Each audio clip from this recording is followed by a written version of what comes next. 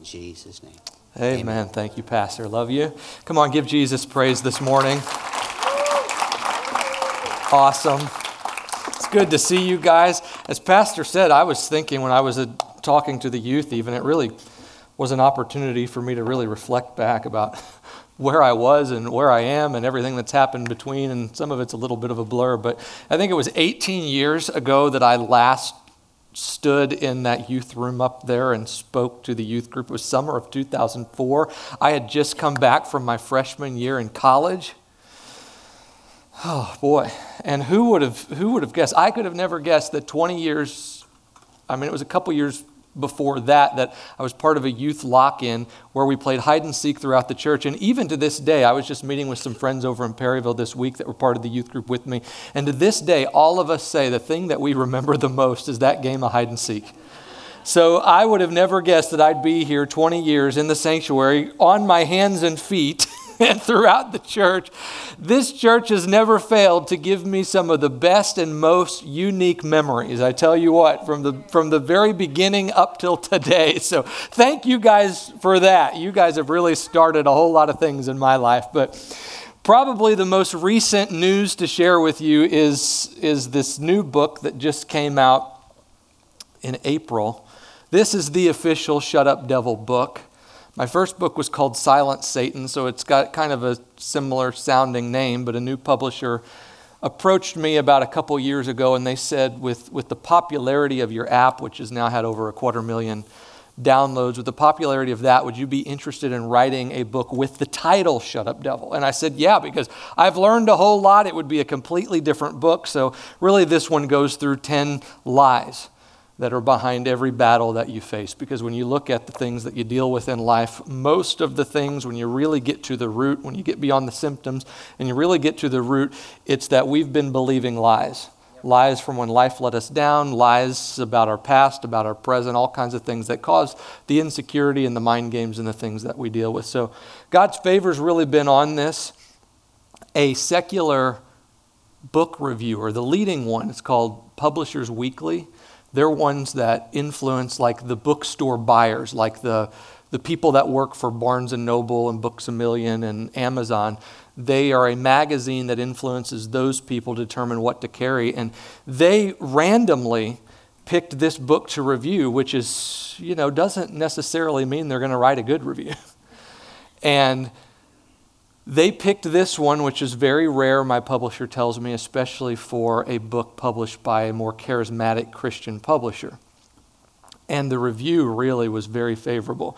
They ended up saying the last line of their review was, his relentless positivity and message of God's love is unmistakable. This is an engaging volume by an insightful storyteller and biblical interpreter. So you don't really get much better than that from a secular reviewer, right? And they got the message. They got the message. That's exactly what I wanted to come through, and the world got it, which I'm just so thrilled about that. And then just this last week, I had the opportunity to be on the program that James Robeson started, Life Today. Anybody happen to see me on that? Anybody in here? Yeah, a couple maybe in here. So I was on that, and that really just gave the book another boost. And I think when I looked at the numbers on Amazon, they've got these ratings, these bestseller ratings, and of charismatic Christian books, it was the third best-selling this week, and then of spiritual warfare books, I think it was in the top 12,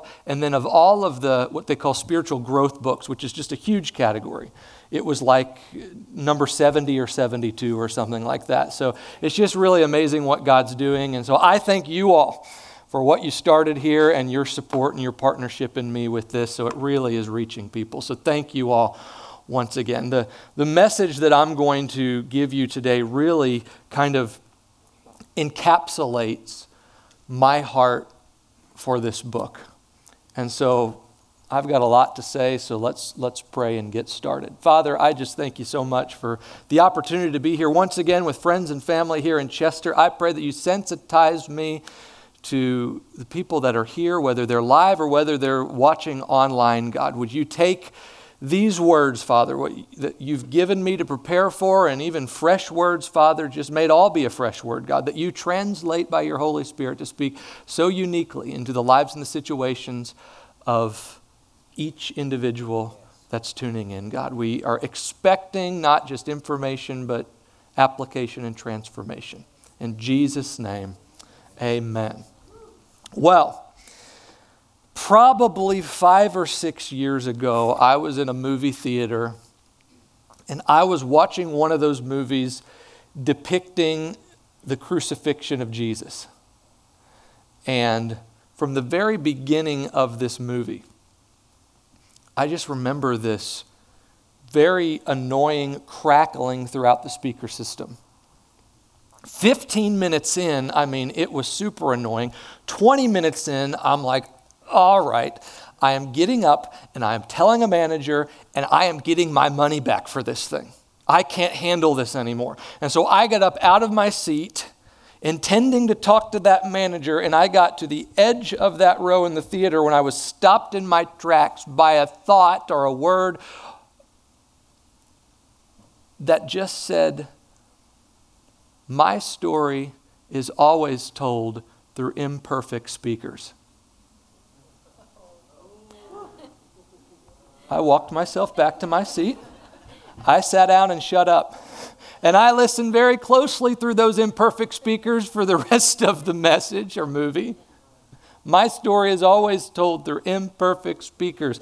You know, that word has come back to me probably time and time and time again as I have just been pursuing the call of God on my life and really sometimes arguing with God or wondering with God, saying, God, I'm not perfect enough. I'm not ready enough. I'm not fixed up enough. I'm not grown up enough to do what you're asking me to do. You know, if you could look or have a replay of my life's prayers, and I suspect a lot of your life's prayers, because doing this now for a decade in ministry for a decade, I realize this is kind of a common thing. You'd hear a lot of, how can I, Lord, when I don't have the money? How can I, Lord, when I don't have the abilities, when I don't have the strength, when I am not good enough, changed enough, grown up enough, perfect enough? Anybody relate with that kind of a prayer? Absolutely. Yeah. But for years I tried to be. Oh man, I really gave it my best shot. I mean, I really thought that the Christian life was really all about trying to be good enough and perfect enough and pleasing enough to God so that maybe I was ready for him to use me. Maybe I could twist his arm into giving me that blessing or that breakthrough, or, you know, just even keeping him loving me at times. If I just try hard enough. The problem is that the harder that I tried, the worse I actually felt. Because inevitably when your humanity shows up, you get a little glimpse of it and you mess up or you fall or you fail or whatever. Then now on top of everything, you got guilt and shame because the devil's there telling you, oh, look what you've done. Are you even a Christian? Try harder. I call it the crazy cycle of self-righteousness because that's what it is. The devil's right there telling you, oh, if you'll just try harder, if you'll just achieve more, if you'll just do more, be more disciplined, more willpower, then maybe you'll get there. Then you can prove yourself. Then God will stay loving you and accepting you and be pleased with you and you won't be a disappointment. So you try and then inevitably something happens and then he's there, try harder. And around it goes until your Christian life is really about trying to prove yourself on why God should stay loving you and prove to stay in right standing with him and stay on his good side. And now maybe some of you might be thinking, as I've heard a lot from people, yeah, but doesn't the Bible say, doesn't Jesus say something about be perfect, be holy as God is holy? And yes, he does. And so I'm going to go through kind of what this means so we can get this all out of the way so we can get on with the message here. But probably the clearest verse there that says that from Jesus is Matthew 5:48. And Jesus says, be perfect as your Father in heaven is perfect. So how do you explain that? I mean, it sounds so clear. Be perfect. Isn't that what God is calling us to do? Well, like anything, context is key. I mean, I don't care what book you're reading, but especially a book the size of the Bible. It was written to a certain group of people at a certain time in specific circumstances. And yes, the miracle of Scripture is how God takes all of that and he translates it to speak so uniquely to us. But really, if you're going to apply it the best in your life, you got to know the who, what, where, when, and whys of why it was written. And Jesus is speaking here in a larger passage. When he says, be perfect as your Father in heaven is perfect, he's speaking here in a larger passage that you probably all know called the Sermon on the Mount. And he's speaking to a Jewish audience. And you have to understand, he's speaking to a people that had lived lives. It was ingrained in their minds of daily sacrifices and trying to live up to 613 different do's and don'ts and a whole lot of other ones that religion had put on them, thinking that what they did and what they do and all of this stuff is what would keep them accepted by God. And so he's really confronting them with this idea that was revolutionary to them, that it's not about that. If you think that you're going to stay good with God based upon everything that you do and how good you can possibly be, then you're going to miss it. It's not about that. And so he goes on. If we kind of back up a little bit to the very beginning of that paragraph of what he's talking about in Matthew 5:43, we'll start to get a good understanding of what Jesus means by be perfect as your Father in heaven is perfect, which is very different than what I think a lot of the church has taught over the years. He says, you have heard the law that says, love your neighbor and hate your enemy. But I say, love your enemies. Now, I could really unpack that verse there, and I have before and had a whole message out of it, but the one word that I want you to understand here is that word enemies. It's actually a word that Jesus used to mean anybody that's different than you. And I'm talking about culturally, politically, that's a hard one, religiously, anybody that walks, talks, thinks differently than you.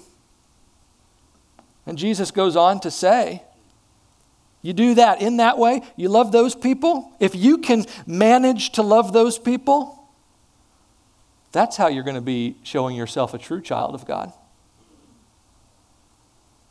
Not by all this external stuff.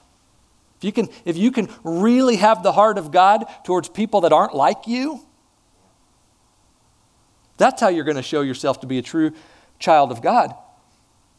And that was a huge message.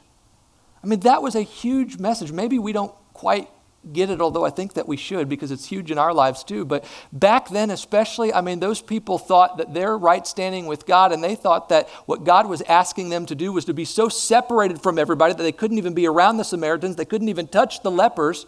And so Jesus is really causing them to be introspective and think, maybe it's not all about what I thought it was about. Be perfect as your Father in heaven is perfect. Jesus didn't go from undermining their reliance on behaviors to suddenly telling them to focus on it all the more and make their life all about that. That word perfect there is teleos, which means mature. It's complete. It's the root word of the word Jesus used. The final one he said on the cross when he said it is finished, that's tetelestai, meaning mission accomplished basically. So Jesus again is really saying, if you want to have any goal, if you really want to be mature, if you really want to be accomplishing a mission, the one to do it would be to love people.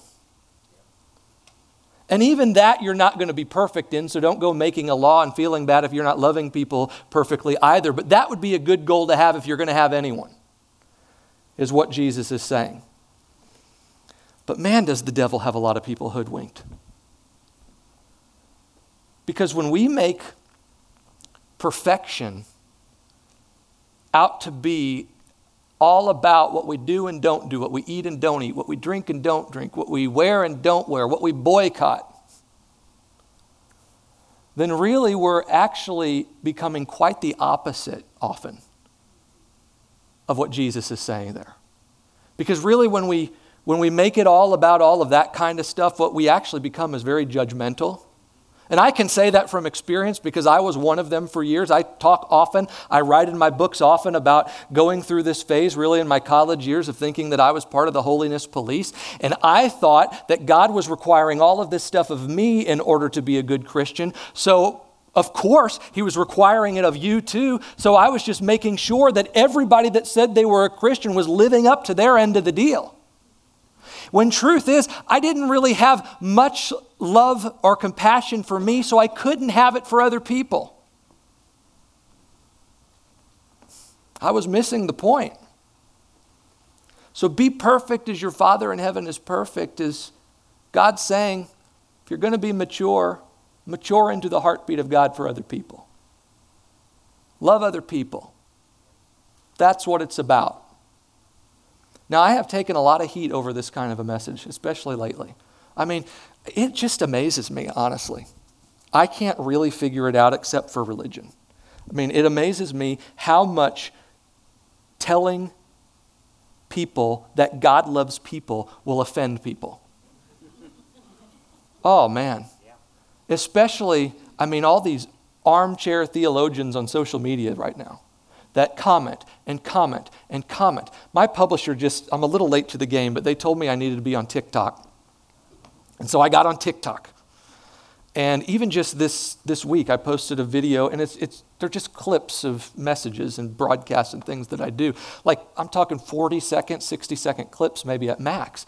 And I think the one I just posted on Thursday has gotten like 70,000 views over the weekend, and so that's pretty good. But the comments, I mean, people have I guess they just don't learn these days. You know, we used to know that if you didn't have anything nice to say, you don't say it. But people don't do that behind a screen. People can be very mean behind a screen. So, you know, you just get to the point after a while where you don't even read them because they don't know you. But one lady, she just about blew a gasket over it some months ago. She said, "Stop commonizing God. He is holy." I didn't say anything about God not being holy. And I would never say anything about him not being holy. I mean, I believe that, and I believe that he has called us to be the same way. But if you think holiness is about dressing like you've come off of a covered wagon, you're missing the point. And if you think holiness is related to how mad somebody can get, I think that's what a lot of people, I think that's what religion has taught over the years, is they have equated God's holiness with God's judgment. They have equated God's holiness with wrath and rage, and so they think any other message is him not being holy. But if that's the case, then you really don't even understand what holiness is, because holiness simply really means uncommon. And I live in Central Florida now. And we have this interstate that runs through it called I-4. Anybody been on I-4? Yeah. Well, let me tell you, it is not uncommon for people to have rage. It is not uncommon for people to be mad. I would say what is the most uncommon thing is for people to be loving despite what seems unlovable about somebody. I would say what's probably the most uncommon, the holiest thing about God is really that his very nature is love. The Bible says that God is love. It's his unconditional love that I would say is what sets him apart from everything else. That's how holiness is most demonstrated, is how we love people and let ourselves be loved by him. Are you with me here? But another reason why being perfect isn't all about not having weaknesses or not having imperfections or not having flaws or faults is because Jesus came. Now, what do I mean by that? Jesus came. Well, didn't Jesus come to set the bar for how we're supposed to live? To model it, set the bar so that we would follow it and be sinless like Jesus? Yes, Jesus absolutely lived a sinless life. But he didn't come to set a bar. The bar was set with law. You understand that. And that bar was really set to show us that you can't do it. It's really set to bring you to the end of yourself, not so that you might meet it. Religion keeps raising the bar, and the devil keeps trying to tell you, you got to higher and higher and higher. That's that crazy cycle of self-righteousness that I was telling you about. But But Jesus came because he knew you couldn't do it. I mean, that's how merciful and how loving God is. Jesus came because he knew you couldn't do it. And really, God just was wanting to show you that you can't do it, that you need a Savior who did. The truth is, the Christian life is not just hard to live, it's really impossible to live, and God knew that it's impossible to live, so Jesus lived the Christian life for you, and now he just wants to live his life through you. That's really what it's about. And really, that's what Jesus said. I mean, in that same passage in Matthew 5, where it's, Sermon on the Mount, he says, I didn't come to abolish the law. I'm not removing the bar, but what I came to do is accomplish its purpose. I came to fulfill it. I came to pay what it required because I knew you couldn't. I knew you couldn't. It's such a simple thought, and I've asked this a lot, and maybe it's so simple that it confounds the wise, or maybe people think that it's almost too good to be true, but that really is what the gospel is. But if behavioral and situational fleshly perfection were perfect, then why did Jesus have to come and die? I mean, set the law and have us be able to accomplish it, and that would be it. Why did Jesus have to suffer? Because we couldn't do it. But if you don't know that, if you don't realize that, and you all in here should, because this is what your pastor preaches. But if you're like me, maybe it's not gotten from your head to your heart. You can hear something for years, and it doesn't matter how much truth your pastors bring you day in and day out, week in and week out. Sometimes it doesn't get past here. If you don't know that Jesus came to do for you what you can't do for yourself, then you will spend your time, talent, and treasure trying to prove something that Jesus already proved, trying to do something that Jesus already did, and trying to be someone that God already says you are in Christ. That's right. Very good. And you will die trying because it's impossible to do in your flesh, which is why Jesus said to find your completion in him. It's all about Jesus. I mean, if you haven't figured it out yet, it's all about Jesus. God's story is always told through imperfect speakers because, first of all, it's all he's got. I mean, Revelation, right? It's all he's got. And I'm not just talking about your neighbor. I'm talking about you. I'm talking about me. I mean, it's all he's got. We are all there. And because of that, Jesus came, the Bible says, so that those imperfections would no longer be counted against you, so that they would no longer hold you back, so that they would no longer define you, so that they would no longer separate you from God. This is the heart of the gospel. I mean, if you want a truth that shuts down the enemy's attacks, threats, lies, and accusations, this is it. It's 2 Corinthians 5:19. Paul, he's talking about the finished work of Jesus on the cross. He's talking about what Jesus accomplished on the cross. And he says, for God was in Christ, reconciling the world to himself.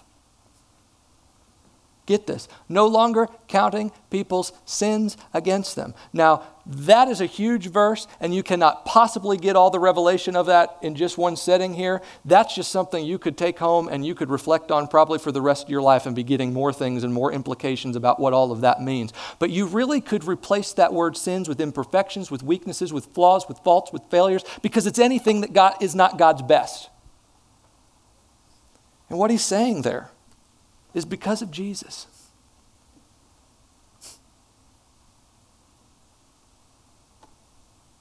Your imperfections, your flaws, your faults, your weaknesses are no longer being held against you if you know Jesus, if you've said yes to him. And I love how the verse goes on. He says, and he gave us this wonderful message of reconciliation. That's peace with God. That's restored relationship with God. Now, some people, they look at me cross-eyed when I say something like this, or the religious people want to show me their butts, and they'll say, but what about this? But what about this? But what about this? And I say, this is really the message of the gospel. I mean, this is really the theme. If you're going to talk about anything, this is really what the New Testament is showing us. This is what the angels announced at the birth of Christ. Maybe you know this from a Christmas card or something, but they sang, "Glory to God in the highest, and on earth peace and goodwill towards men." They were announcing the one has come who has come to bring peace between God and men once and for all. This is the message that John the Baptist, when he saw Jesus coming at his time for baptism, John 1:29, it's 13 words that have been called the greatest sermon ever preached. John saw Jesus and he said, "Behold the Lamb of God who takes away the sin of the world." What he was doing was saying, behold the one who has come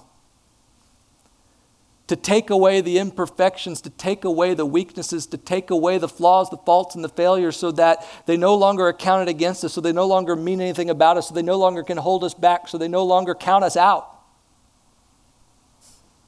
Behold that. Now, is that a license to sin? No, I'm not saying that. I've never said that. I won't say that. But what it is, it's a license to be loved as a human being who every day falls short of the glory of God. It's a license to be a work in progress without the condemnation. What Jesus came with, his grace provided, is permission to be imperfect. And really, this isn't really even all a New Testament thing. I mean, you see God's character of grace all throughout the Bible if you really look. I mean, isn't what amazes us about the stories in the Old Testament about how time and time and time again God chooses and uses even famously flawed people. Like, I mean, people who, yes, flawed according to their own choices and their own behaviors, but also flawed according to the culture and the times that they were in. I mean, time and time again, God proves to us, even in the Old Testament, how he does not choose people the way people did or do. He said this with David. I mean, he came out and said this with David. David was selected as king of God's people. And nobody thought he would be the one selected. As a matter of fact, when Samuel was going to Jesse's sons to select from Jesse's sons, they presented all the sons except for David, because David was the youngest, and in that time the youngest wasn't supposed to get anything. No inheritance, no nothing, so surely God wasn't going to do that. But yet that's exactly who God chose. And in choosing David, God came out and said, people look at outward appearance, but the Lord looks at the heart. Moses, I mean, he argued with God when God said, lead my people out of Egypt and into the promised land. I can't do it, God. I don't talk right. Yet that's exactly who God chose. Imperfect. Flawed.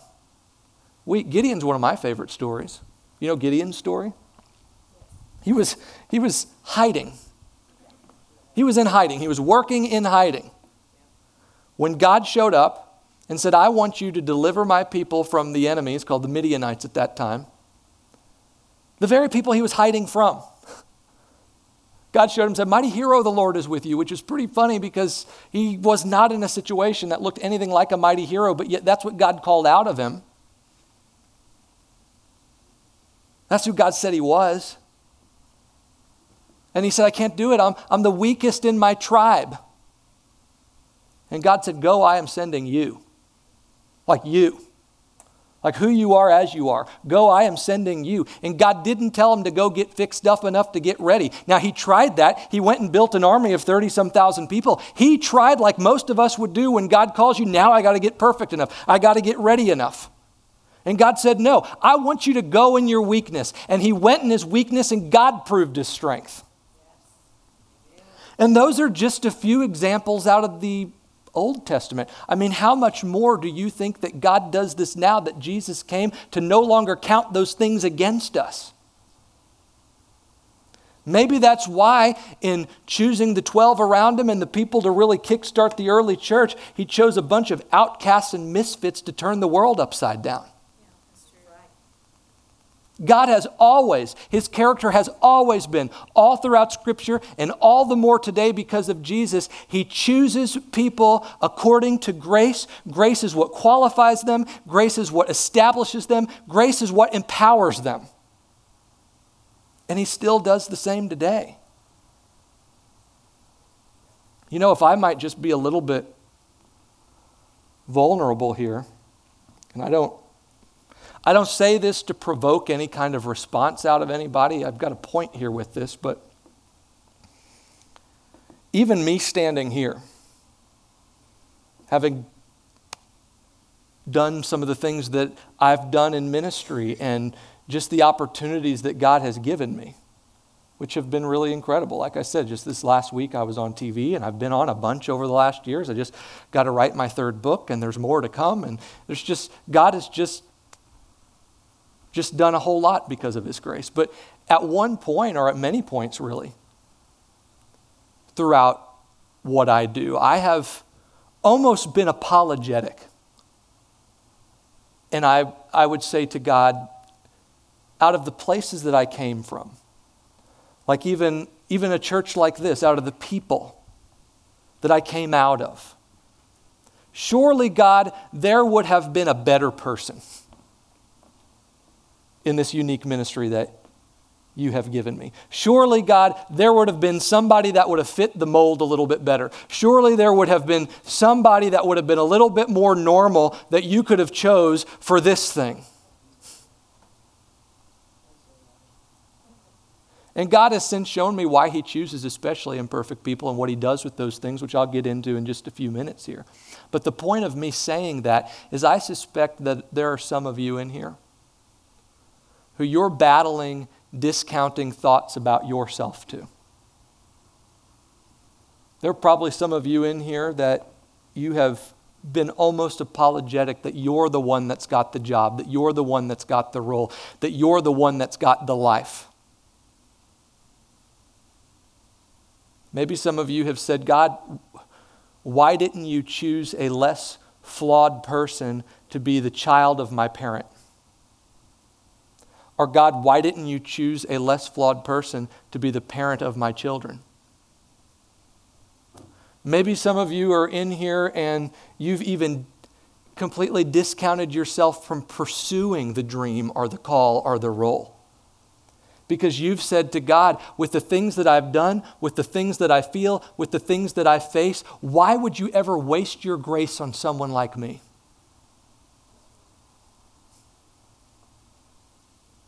And I'm here to tell you that it's precisely because of his grace that he'd choose and use somebody like you. And I'm talking about you. Like I'm not talking over you. I'm talking about you with the past of pain and promiscuity. I'm telling you that God chose you. I'm telling you that you who believe you've always been a mistake to your parents, that nobody's ever wanted you, God chose you. I'm telling you that feel like you've got something in your life that makes you not belong, that something's in your life that makes you someone who is wrong, God chose you. You who have believed all your life and been told all your life that you are nothing but a failure, you'll never succeed, God chose you. Why would he do that? Why would you do that, God? Why wouldn't he do that? If what the angels announced was true, if what John the Baptist said was true, if what the Apostle Paul confirmed was the result of the cross, that Jesus came to no longer count our imperfections against us, then why wouldn't God do that? Because there's nothing standing against you anymore. If you've said yes to Jesus, there's nothing standing against you anymore. I'm telling you, Romans 3:22 says that anybody who has believed has been made right in God's sight. So you are as right sitting here as the person that didn't have the trauma in their past. You are as right in God's sight as the person that grew up with the perfect family or the person that you think has the perfect family today. You are as right in God's sight as the people that don't have those symptoms and don't have those struggles. Christ writes you despite you.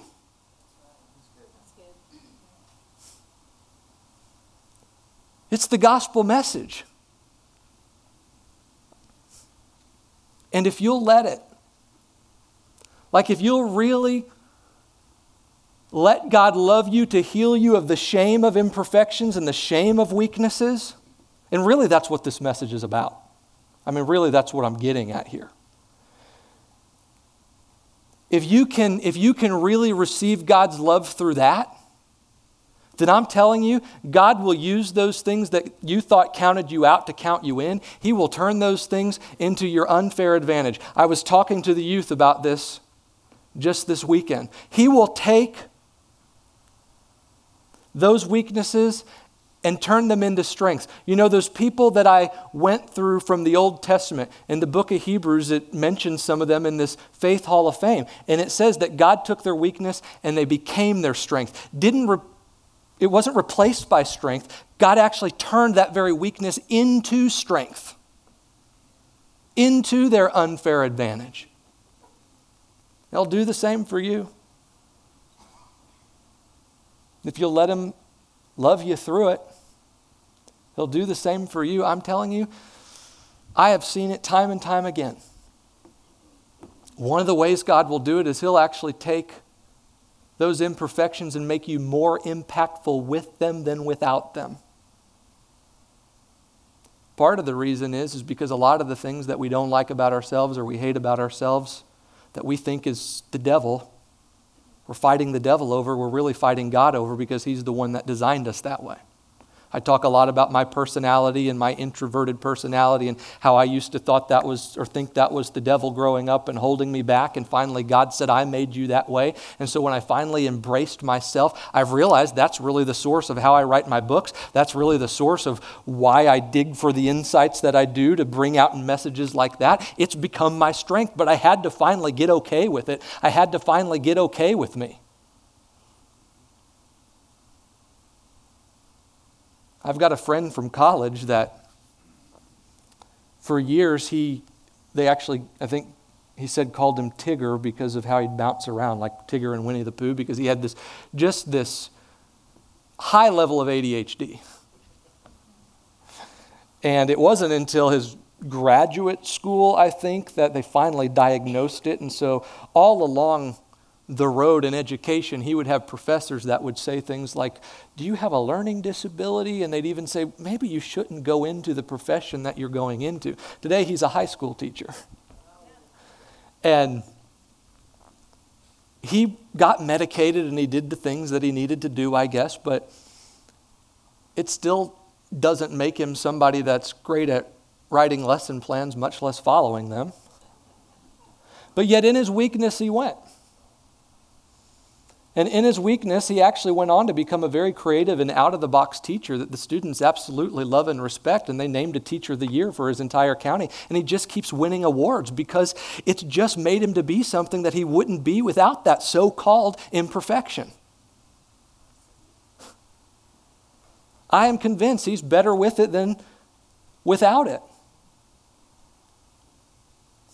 You know, even this week, I just had a real good example of how God does this. Just a simple thing, really, but I had the opportunity recently to interview Dave and Joyce Meyer's daughter, Sandra. And Sandra just really in the last decade, if you haven't heard her story, she wrote a book called I Tried Until I Almost Died. And Sandra really got a revelation of grace, radical and just overcoming perfectionism and things like that. So that's what we talked about in the interview. It was really about overcoming perfectionism and the need to strive and all of that stuff. And I probably watched that interview. It released just this last week on my podcast and stuff. And I probably watched that interview with the different edits and stuff along the way, I don't know, a dozen times. And leave it up to one of the commenters on social media to find something that I didn't see in it. Because in that interview, there was a point where I read a quote from her book. And after the quote, I said, wow, that just sounds like a breath of fresh air. And then I repeated it like 30 seconds later or something like that, and I was speaking a little bit faster, and I mixed up the words, and I said, that really sounds like a fresh of breath air.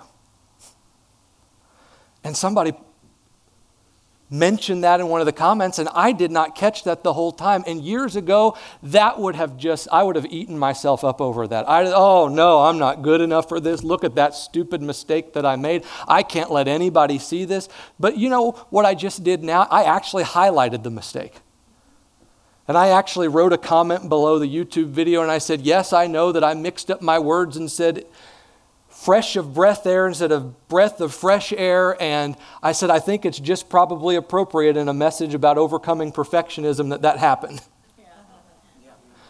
And the funny thing is that and I pinned it so that it's like at the top of all the comments. And so the funny thing is since I pinned it, it's actually upped the average view time of that video because people are just now going through the video to see where I said it at.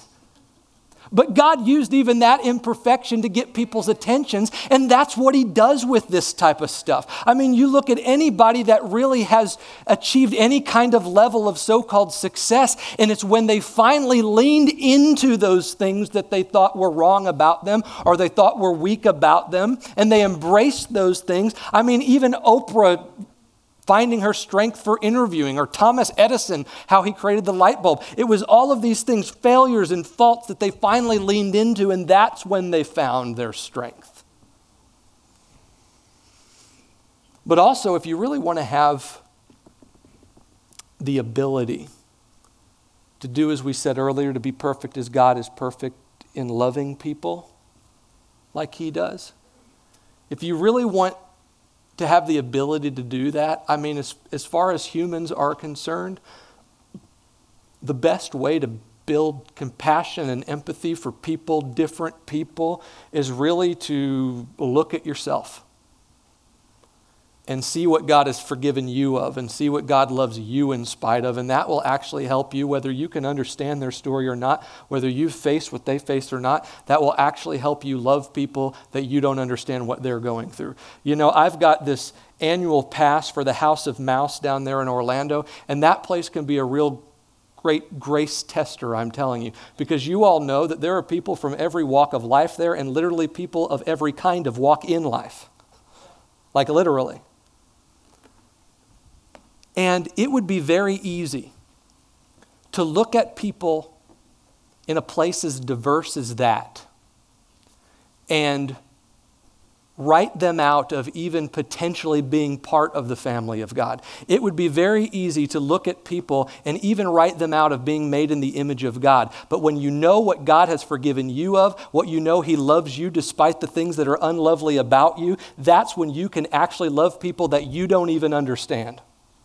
That's when you will get the best chance of actually getting close to that goal of loving people like God does. I mean, this just did wonders for me in my life and ministry. When I finally took a good, long, hard look at me, that's when the compassion and the empathy rose up for people that I don't understand, for people that have been through things that I've never been through. And it's brought life instead of legalism to my counsel and my preaching. And I'm just convinced this ministry that God has given me is far more impactful now with my imperfections than without them. Because it really can bring me down to the level of struggling people, which is really where ministry happens. It doesn't happen in the ivory towers being all high and mighty standing up here. It happens when you get down there and you can really relate to people, especially today. But the other thing that God does through imperfections is that they really have a power unlike any other to show his goodness and his power. The Apostle Paul in 2 Corinthians 12. It's this passage that a lot of people haven't understood for a long time. I didn't. I actually argued with God about it. And it's Paul where he breezes over these supernatural experiences that he had. I mean, really cool things that you would love to talk about. Being caught up into heaven. And he says they're worthy of being talked about, yes, but I'm not going to do it. He said, instead, I'm going to boast in my weaknesses. And he actually goes through this thing called a thorn in the flesh, and people have tried to figure out what that is over the years, and nobody really knows except we know it wasn't given by God. Paul calls it a messenger of Satan, but it could have been one of his haters. It could have been a headache. It could have been a coworker. It could have been a mother-in-law, except Paul didn't have a mother-in-law. He wasn't married, but maybe in your case, but it didn't matter. He says 3 times, I beg God, take this away from me. And 3 times God replied, my grace is all you need. 3 times God's response to take this away, get this out of my life, was grace. And I said, God, especially back when I was really thinking that it was always God's will just to fix everything that we think is wrong with us. I'm like, God, why would you do this? And God said, my grace is equally as miraculous as the removal of everything. I said, God, how can that be? And he said something that really opened my eyes and healed me in a lot of ways and changed me and really been kind of a theme of the ministry now and how I minister. He said, my grace is the miracle of my perfect presence, entering and upholding human imperfection with a strength to press through what the enemy meant to subdue. That's a meaty word that you might have to think about for a little bit like I did. My grace is the miracle. God's grace is the miracle of his perfect presence entering us, broken people, human imperfection, giving us a strength to press through all the things the enemy put on us that he meant to subdue us with, meant to hold us back with. And some people hear that word grace. My grace is all you need. My grace is sufficient. And they say, I don't know what to do with that. It's a vague word. What do I do with grace? And if you don't know what to do with grace, then you're actually on the right track, because grace is being right with God despite what you do. Grace is also God's empowerment despite your lack of power. In other words, grace is showing up surrendered to God just as you are, and then letting him work and watching him work through who you are.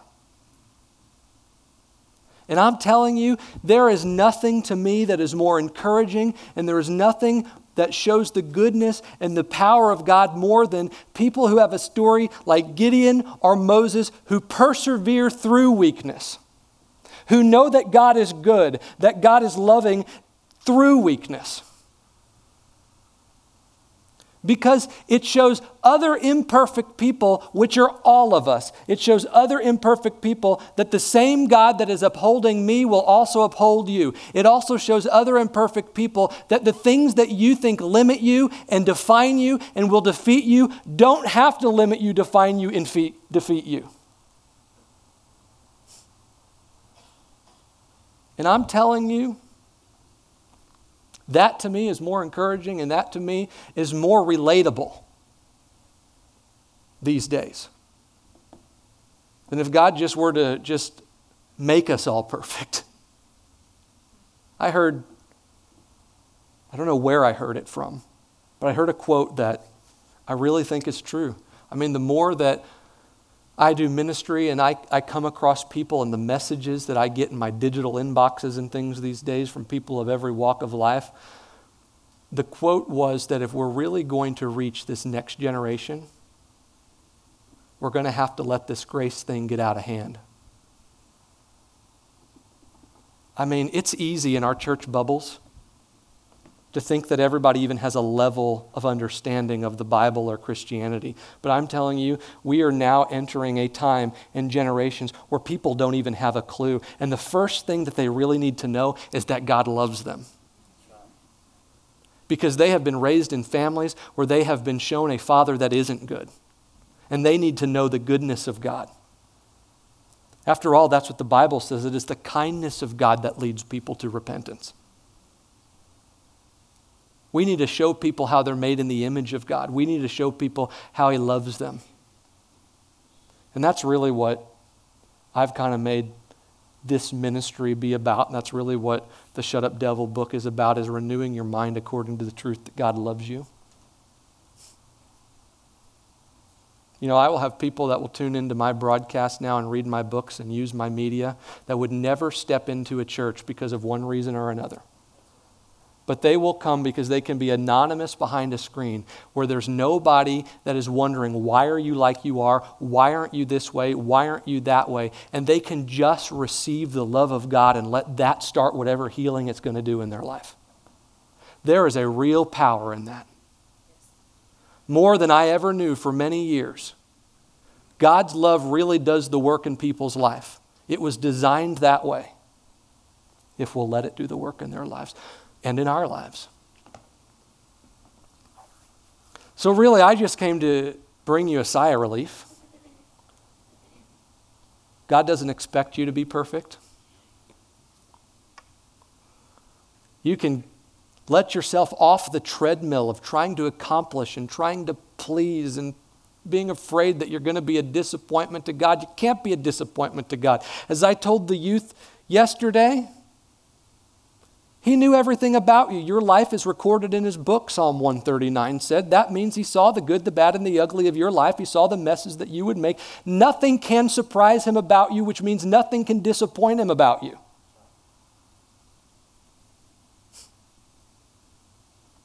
You have permission to be imperfect. You have permission to be a work in progress. You have permission to be human because of Jesus.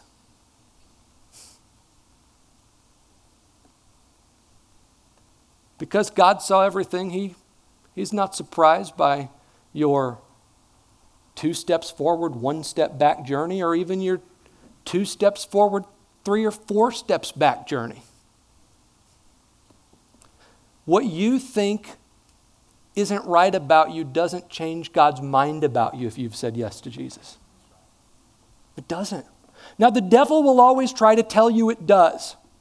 Heads up. I mean, that, as I said, that's why this really encapsulates my shut up devil message, is because the devil will always try to tell you it does, and all he's got, all the evidence that he can provide is your imperfections and your weaknesses. That's it. He can't change God's mind, so he tries to change your mind. Because you only rise to the level of who you believe you are, so he tries to change your mind. But what you need to know when he does, I mean, if there is one sentence or truth that you get out of this message today, that you leave this with, what I want you to hear is that because of grace, because of Jesus, the current version of you, as you're sitting right there, the current version of you is qualified for what God brings you to, is qualified for what God asks of you, is qualified for what God calls you to. The current version of you is qualified for whatever God has for you. And it's all because of Jesus. Come on, church, is that good news for you or what? That is good news. That is the good news. Let's give God some praise here. Give Him some praise. The current version of you is qualified. Now, I'd love for us all just to bow our heads just for a minute. I just want to take the opportunity. If there's somebody in here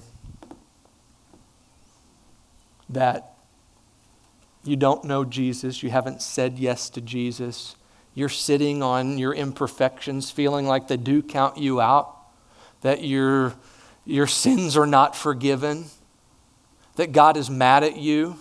If there's anybody in here, I just want you to know that the Bible says in Romans 10:9 that if you believe that Jesus is who He said He is, that He's God's Son, that He died on the cross to forgive you of your sins and make you right with God, if you believe that and proclaim that He is your Lord, the Bible says you're saved. That's the process where your sins are no longer counted against you. Your imperfections, faults, and flaws are no longer meaning anything about you, can no longer separate you. So if you're in here and you've never said yes to that, you've never said yes to Jesus, would you just raise your hand? Anybody in here? Anybody in here? All you have to do, yes, I see your hand. You can just pray with me right now. It's simple. Don't let anybody make this out to be so complicated. It's simple. Just say, God, I believe in Jesus. I believe that he died for my sin, to crucify it and kill its power, to take it away from me. And I believe he came to make me your righteousness, to make me right with you. I receive that, God. I receive your grace. And because of it, I believe that you now call me a child of God, that I am saved and I am set free from those things that try to define me. In Jesus' name, amen. The Bible says your belief has made you right.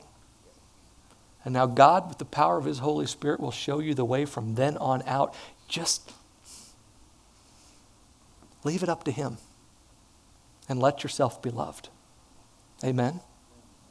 Well, Father, I thank you so much for your love and your grace, God. And Father, for anybody that might be battling, feeling not enough, not perfect enough, not ready enough, Lord, I pray that they would just receive these words and take these words with them, and that it would empower them, Father, to know that because of Jesus, they are good enough. In Jesus' name, amen. Well, before I go, let me just tell you really how I can help you beyond this message, and that's through the resources that our ministry provides. And we've got a lot of the teachings and books and e-courses, even t-shirts back there. But probably the one that's most helpful according to this message is the message of this book here, Shut Up Devil. Silencing the 10 lies behind every battle you face. I go through lies like you can't be forgiven, you don't belong, you have no purpose, you're a failure, you're disqualified, you need to be somebody else. I go through those lies and I bring strategic truth. That's what you do. That's how you counter a lie. You got to bring truth to it. So I do that in this book. And also, kind of a companion to this book, we only have maybe a handful of these out there, is this Think on These Things journal, where I really take you through scriptures about God's love and about God's grace, 30 days of them, and go through a mind renewal process to help you really get it into you and personalize it to you in a way that really lets God's love change you. Really lets God's love do the work in you. So I would love to sign these for you. I'd love to say hello to you. And I just thank you so much once again, Grace Church. It's always good to be back with friends and family, and it's always good to be crawling on the floor around here for hide and seek too. So I'm back for that at any time. But thank you guys once again. God bless you all.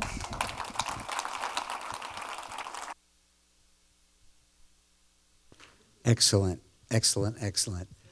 Let's bless him. Let's give. Let's help his ministry move on down the road. If you're writing checks, write them to Grace Church, and everything will go to him. I'll give you a few moments. What an awesome message. That's the kind that we need to get the podcast and listen to it over and over and over and over and over. His last book he talked about, folks, what you think's what you're going to be. So you got to renew this thing right here. Word tells us that, renew the mind. So let's, need a cash envelope, anybody? Yeah, team, come on up.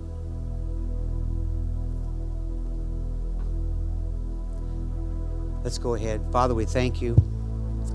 We thank you for the word. We thank you for Kyle's ministry. It's so exciting to see fruit come from this church and be so powerful in what you're doing in his life. And thank you, Lord, he's got a handle on knowing that your grace is sufficient through everything he does in his life. We trust in you, Lord, and we thank you that we can be a part by giving to this ministry. We give you all the praise, Father, in Jesus' name. Amen. Go ahead and get the buckets started. Yeah. Thank you. God's good.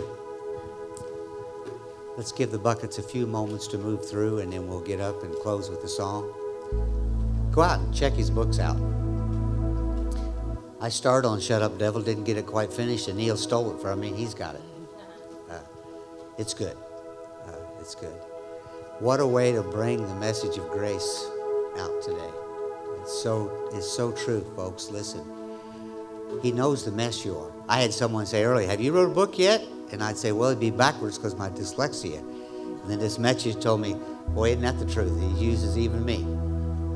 God's good. Couldn't even pass speech class in high school. And He's got me up here talking for 37 years now. Only God. Only God. Let's stand. Father, we thank you. We're going to close out, Father, with a song. Father, thank you for the words of this song. Thank you, Lord, that you are so into everything that's going on. We trust in you because you already know what tomorrow holds and already has us set up and taken care of. We trust in you, Father, in Jesus' name. Amen.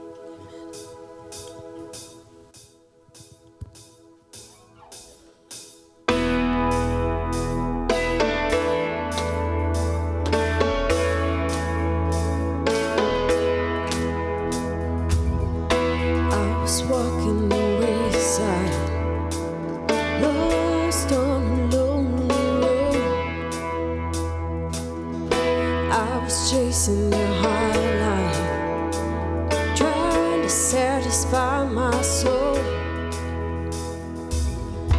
All the lies I believed in left me crying like the rain. Then I saw lightning from heaven, and I've never been the same.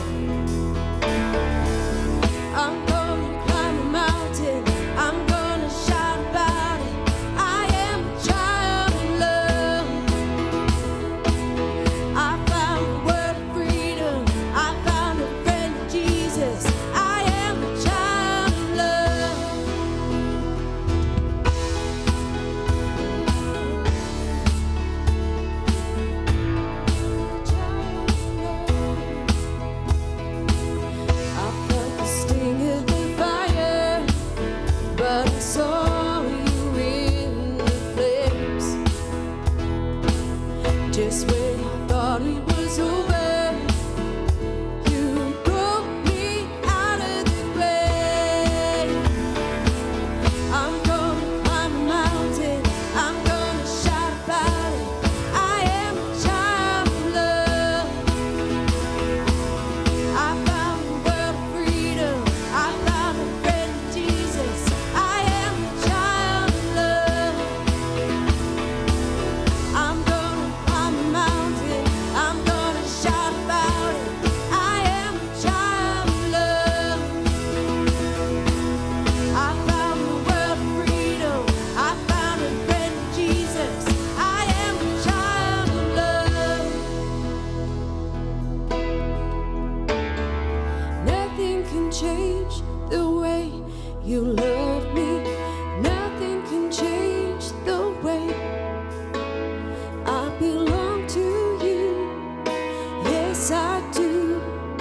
Nothing can separate. Nothing can change the way you love me. Nothing can change the way I belong to you. Yes, I do.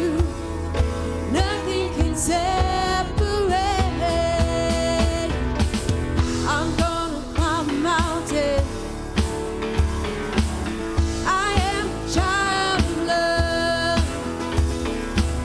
I found the world of freedom. I am a child of love. I'm gonna climb a mountain. I'm gonna shout about it. I am a child of love. I found the world of freedom. I found a friend in Jesus. I am a child of love. Oh, oh, oh, yeah. I am a child of love. Oh, yeah. Oh, oh. I am a child of love. Thank you, Father. Thank you, Father. Thank you that we are loved by you. Father, we just give you all the praise this morning. We thank you for everything that's going on because you have got it all under control. We give you the praise, Father, in Jesus' name. And everybody said, amen. Call you blessed. You are dismissed. Need prayer for anything, we'll be up front.